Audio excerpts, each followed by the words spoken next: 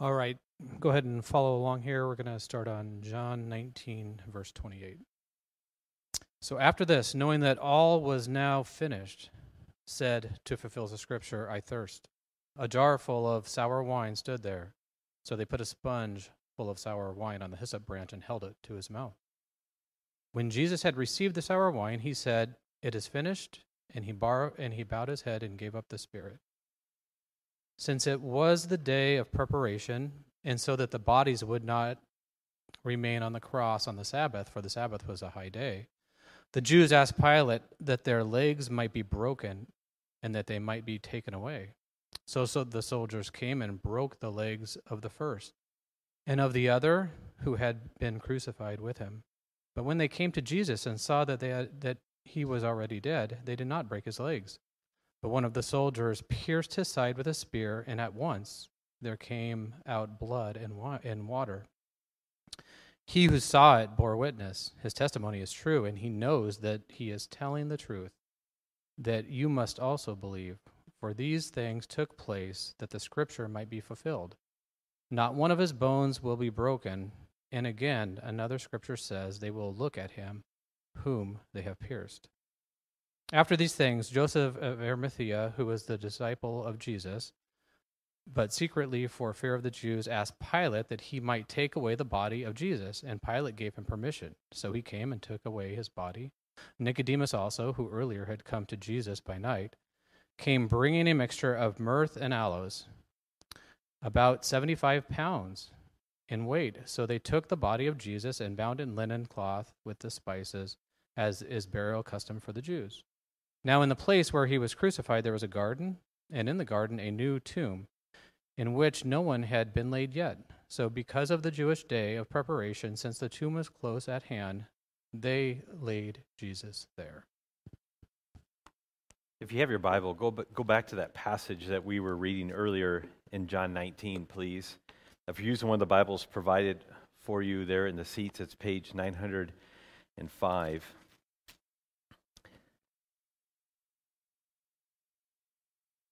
There's a lot in this chapter that we could talk about, right? And so we won't have time to go through everything. One thing about me that you may or may not know is I love the concept, and I wish it were true. I know it's not, okay, all right. But I wish time travel were possible, right? Yeah. TV shows that have time travel things to it, I'm drawn to that. I think of all the different places I would go. One place I would go, February 17th, 1855, Verona, Wisconsin.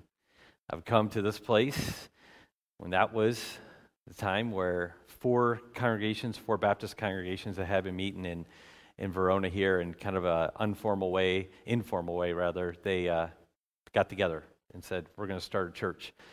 And they didn't call it Memorial Baptist Church. It was called First Baptist Church of Verona at the time, or Verona Baptist Society. It's gone through a few names. I'd love to go back to that. There's other times in history that I'd like to go back to and be part of and see things.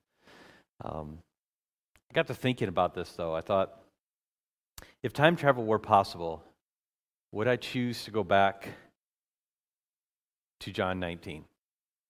Would I go back to the crucifixion? Would I want to be there and watch that? I don't know. I've wrestled this back and forth. I mean, part of me, that's hugely significant to my life, right? So part of me wants to be there for it. But that would be a really hard scene to be at, right? Part of the reason why I would like to go is to hear what Jesus said on the cross. Okay, if you take all the Gospels together, all four, Matthew, Mark, Luke, and John, and you put them together, there's really about 7 sayings that Jesus says from the cross, okay? John doesn't record all those for us, and so we're not going to look at all those. We're just going to limit our scope tonight to what John talks about here in verses 26 through 30. But I think that we can get some really good nuggets to chew on and think on this Good Friday if we just look at these words from the cross, okay? So that's what we're going to do tonight. First of all, let me pause and just pray. God, whenever I talk about your word, we just got to stop for a second and ask for your guidance and your blessing. And I pray that as I communicate some truths from this text, that it would be your word that I'm communicating, and that your Spirit would guide us and we'd make helpful application. In Christ's name, amen. First of all, what I want to talk about there is what we see in verse 26, where he says, he's hanging on the cross, he saw his mother and disciple whom he loved standing nearby. He says to his mother, "Woman, behold your son." This is a phrase, when he called his mom woman in English, that would, in our culture, that would be very disrespectful. It was not in this, just so you know. He says, "Behold your son." He's talking about John there. And he said to the disciple, "Behold your mother." And for that hour, the disciple took her to his own home. Now, why did he say that? Well, part of it, I think some of the significance of this is that this was a stark fulfillment of prophecy that John is bringing to our attention here. You remember back in Luke, and we don't have time to turn there, but remember back in Luke when Simeon was blessing Jesus when he was born. This is chapter 2, and infant Jesus is there. Mary and Joseph have brought Jesus to the temple, and they're dedicated him there. They're going through all the rituals that need to be done there at the temple. And then Simeon and Anna, they meet him there, and Simeon says something to Mary. Basically, he says, "A sword will pierce through your own soul as well." I don't know if you remember that or not, but that's what he said when he was born. That's this moment right here.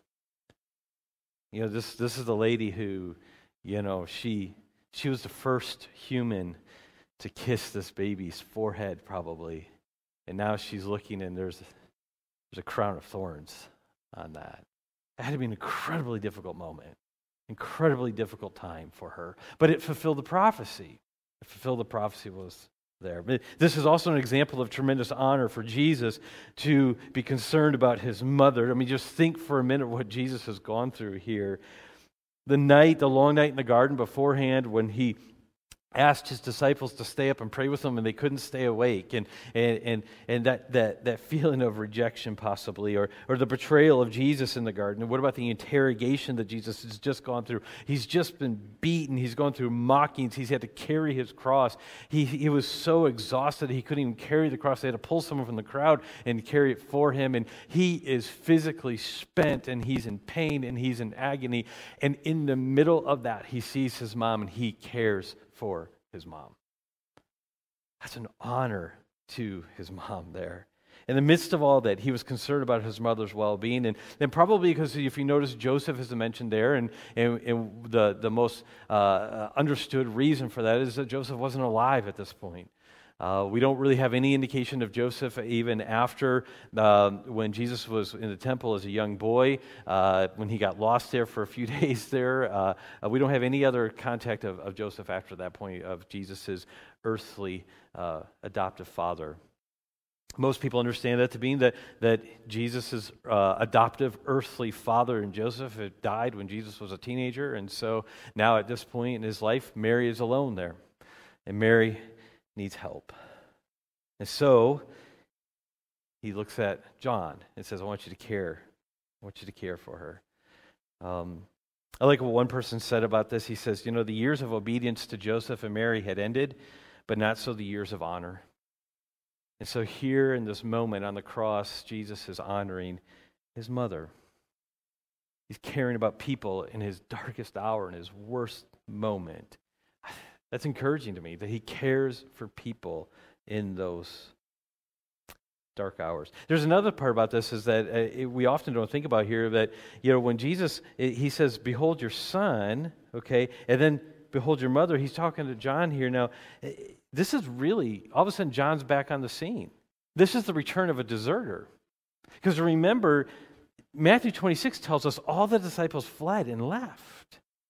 And they left him high and dry. He was alone. But yet now, all of a sudden, we have John right back on the scene, and he's watching the crucifixion and stuff, and so he's returned. And so instead of just rebuking or being angry with John, no. What Jesus does is he graciously entrusts his mother's care to this disciple. The restorative nature of the cross, of bringing them back together. It's just beautiful. There's so many beautiful things here, and so many narratives that we can explore here. But then this first saying here that we're looking at here that John records for us, he's concerned about his mother. And it's just the care of Jesus being on display here. Care towards Mary, care towards John. It's beautiful, absolutely beautiful. If we continue reading, maybe you need to turn the page there, but in verse 28, it talks about how then Jesus, he's knowing that, it is verse 28, knowing that all is now finished, he said to fulfill Scripture, I thirst. And so here we have, after the word of care, we have the word of need. This is an example of Jesus' humanity. Angels don't get thirsty. God doesn't get thirsty. In fact, we're told that if we believe in Christ and we have our resurrected bodies and we spend eternity in heaven with God, we're told in Revelation that we will never thirst again.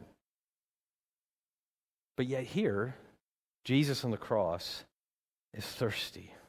He knows the limits of humanity. So when I look at this and this Good Friday, I'm looking at this and Jesus, you got to remember, he's hanging on the cross here and he says, I thirst.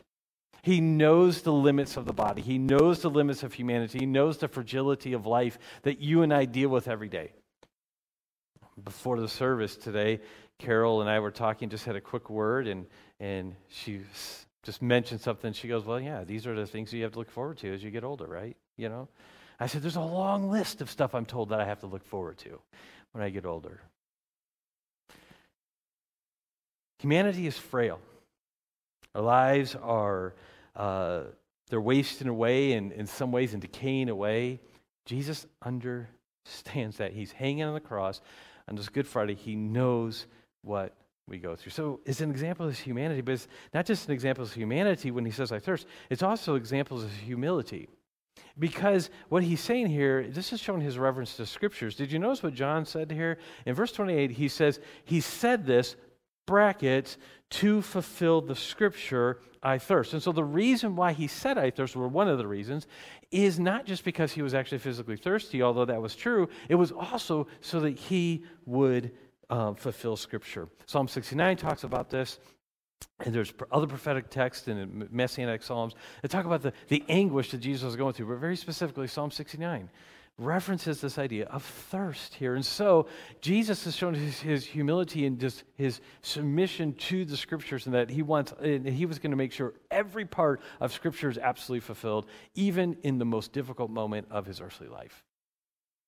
And if he's so concerned about Scripture for that, and so concerned about Scripture being fulfilled to the very letter and to the very dot, then that's just in this Good Friday, what it does for me is it just makes me want to run back to the Scriptures. And it makes me just want to say, this is where my hope is. Jesus, in his darkest hour, in the most pain and suffering that we can imagine, here he was saying, we're going to cross that T, we're going to dot that I. We're going to make sure that everything is fulfilled here. And so when I see a promise that says that if I confess my sins, that he is faithful and just to forgive my sins and to cleanse me of all unrighteousness, I can believe it. When I see things, it's like, that we can have unity and grace and peace in a world full of conflict. I can believe it because Jesus on the cross says, I'm going to make sure that the Scripture is fulfilled. Submission to the Scriptures, reverence for the Scriptures, but also submission to the Father. I mean, this whole situation here, this whole crucifixion scene, this was something that Jesus was saying. He was saying, remember, not my will, but thine be done. And this wasn't that there was a conflict there. Don't read that there was a conflict where Jesus didn't want to do it, and then the Father made him do it. That's not what that's saying. But what it's saying is that Jesus is saying, I have come to do the Father's will. Complete submission to that. Think about this is the one who in the Old Testament, God gave water out of a rock to quench the thirst of Israel. And now he hangs and says, I thirst. This is the one who just a couple years ago, a few years before this, he's at a wedding and they've run out of wine. So he takes the water and turns it into the wine. This is the same one he hangs and he says, I thirst. And why does he do that? Why does he put himself in these positions? And why does he allow that suffering and allow that agony? Because he was submitted to the Father's will to redeem humanity. How beautiful is this? Shows his humility. And so I think about this. I think about, am I that committed to the Father's will for my life?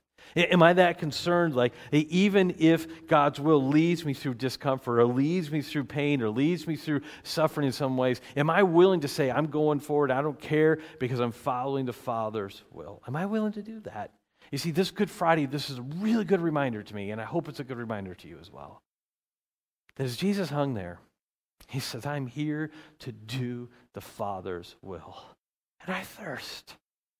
And part of the Father's will is for me to experience agony so that sin can be taken care of. What a beautiful time. It's terrible. If I had a time machine, I don't know that I'd want to go back and watch it. But it was a great event in human history.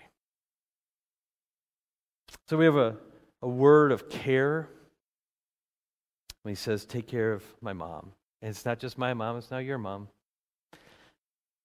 We have a word of need here when he says, I thirst, and we can unpack this theologically, and I'm just giving you kind of a highlight of it. I feel like I'm kind of like a crop duster and just flying over and just spraying stuff, and hopefully you just start thinking about this stuff a little bit more on this Good Friday. There's one more word I want to share that I want to talk about that John shares. In verse 30, when Jesus had received the sour wine,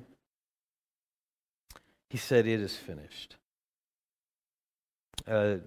This was originally written in Greek. It's actually one word in Greek, tetelestai. So in one word here, what Jesus is saying is he's given us a word of victory. What was going on? What is he trying to say in this? And why did he say it is finished? What is he talking about here? And theologians have spilled gallons of ink writing about this verse right here. And there's so much here. So much here. And we can't unpack all of it here, but let me just give you some categories to think in about when you're thinking about this word of victory here. One of the things that he's communicating with this is that the mission of the incarnation has been accomplished. And the incarnation, of course, is when Jesus took on human form and then he became a baby. This is the Christmas story, right? And so, 30-ish years before this event, Jesus was born of the Virgin Mary, the incarnation. And the whole point of that was so that he would die. That was the point of it. Because he needed to live that perfect life of obedience and then die to death and die a death that he didn't deserve to die, so that then that could be credited to us, to the people that he died for. What a beautiful thing. And so in this moment when Jesus is hanging there and he knows in just a few minutes, and John doesn't record this for us, but he says, Father, I commend to you my spirit here. Jesus knows that we're seconds away from his life on earth being done and being taken care of and him being killed on the cross there. And so he says the mission is completed. Remember in John chapter 17, I've quoted this before. We talked about it, I think, on Sunday. But Jesus said this in John 17. He says, I've glorified you on the earth. I've finished the work that you've given me to do. And he's praying to the Father there. And so when he says it is finished, he's talking about, okay, the plan that we enacted, the plan that we had, according to Ephesians 1 from eternity past, this plan, it is this role, this part of it, it is finished. What a beautiful time. I think about that is that means then that what Jesus came to do was successful. And think about that. That was in the moment when all the disciples around him thought it was a failure. It was when most people would think that what he came to do absolutely failed. It was actually him saying, it's finished, it's been accomplished, it's success, the victory is ours. So amazing. Not only about the mission of the incarnation is accomplished in this word of victory, but also that the end of our sin has been secured. Okay, Isaiah chapter 53 says that the Lord laid on him the iniquity of us all. Okay? And so when he says it's finished, he's saying, okay, it's transferred. It's on me. I'm bearing it. The sins, I'm bearing it, and I'm accomplishing it. And so that means if it's on him, it's not on us. You say, well, wait a minute here, I still sin. Yes, you do. We have a sin nature, and so sin is still in us. While we're on this earth, it's called sanctification journey. While we're growing closer to Christ, we're becoming more like him. There's still sin in us. But my friend, when Jesus said it is finished, while sin may still be in us, it is no longer on us if we believe in Christ.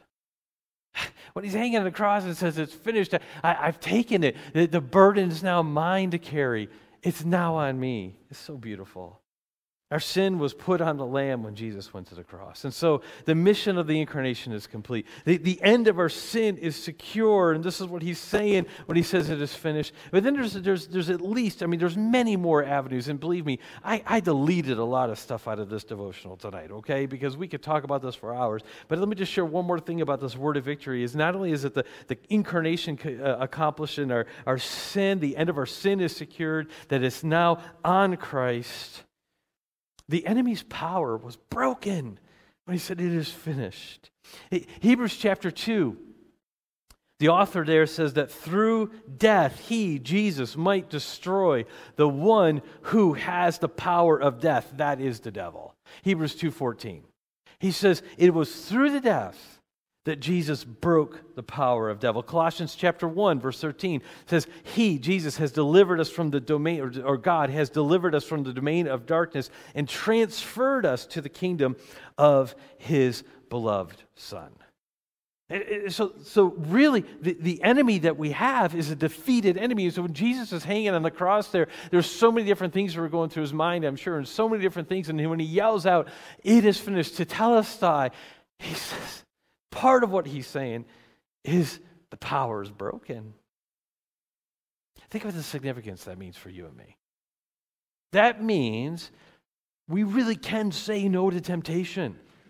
That means that we really can say no when we are tempted to sin with X, Y, Z, however that is, whatever is that sin that seems to just trip you up all the time. When I look at this, when Jesus says, it is finished, he's saying, the sin's on me, I'm bearing the burden, the power of Satan is broken, the whole reason I came of the atonement is accomplished, so stop. You don't have to keep doing this. This is Romans 5 and 6, is it not? And so as I look at this on this Good Friday, I see what Jesus has done. I see him hanging on the cross, and my heart is just moved to just worship him and just be in awe of him. And in one moment, I want to scream and shout and jump up and down, and the next moment, I just want to cry. As he hangs there and he says, it's finished. It's done. So, Jesus communicated care and need and victory on the cross. And so as we reflect on the cross this Good Friday, let's remember that we're here to honor people like Jesus honored his mother. Let's be encouraged that Jesus understands our humanity. Let's reestablish our submission to the Father's will like Jesus was submitted to the Father's will. Let's be grateful that even though sin is in us, it is no longer on us if we are in Christ. And then let's live in the reality that the enemy's power truly is broken. I've heard it said that if you want to see the best example, or the most horrific example of God's wrath and the effects of sin, you look at the cross. But if you also want to see the best example of God's love and his mercy, look to the cross. It's all there. It's all there.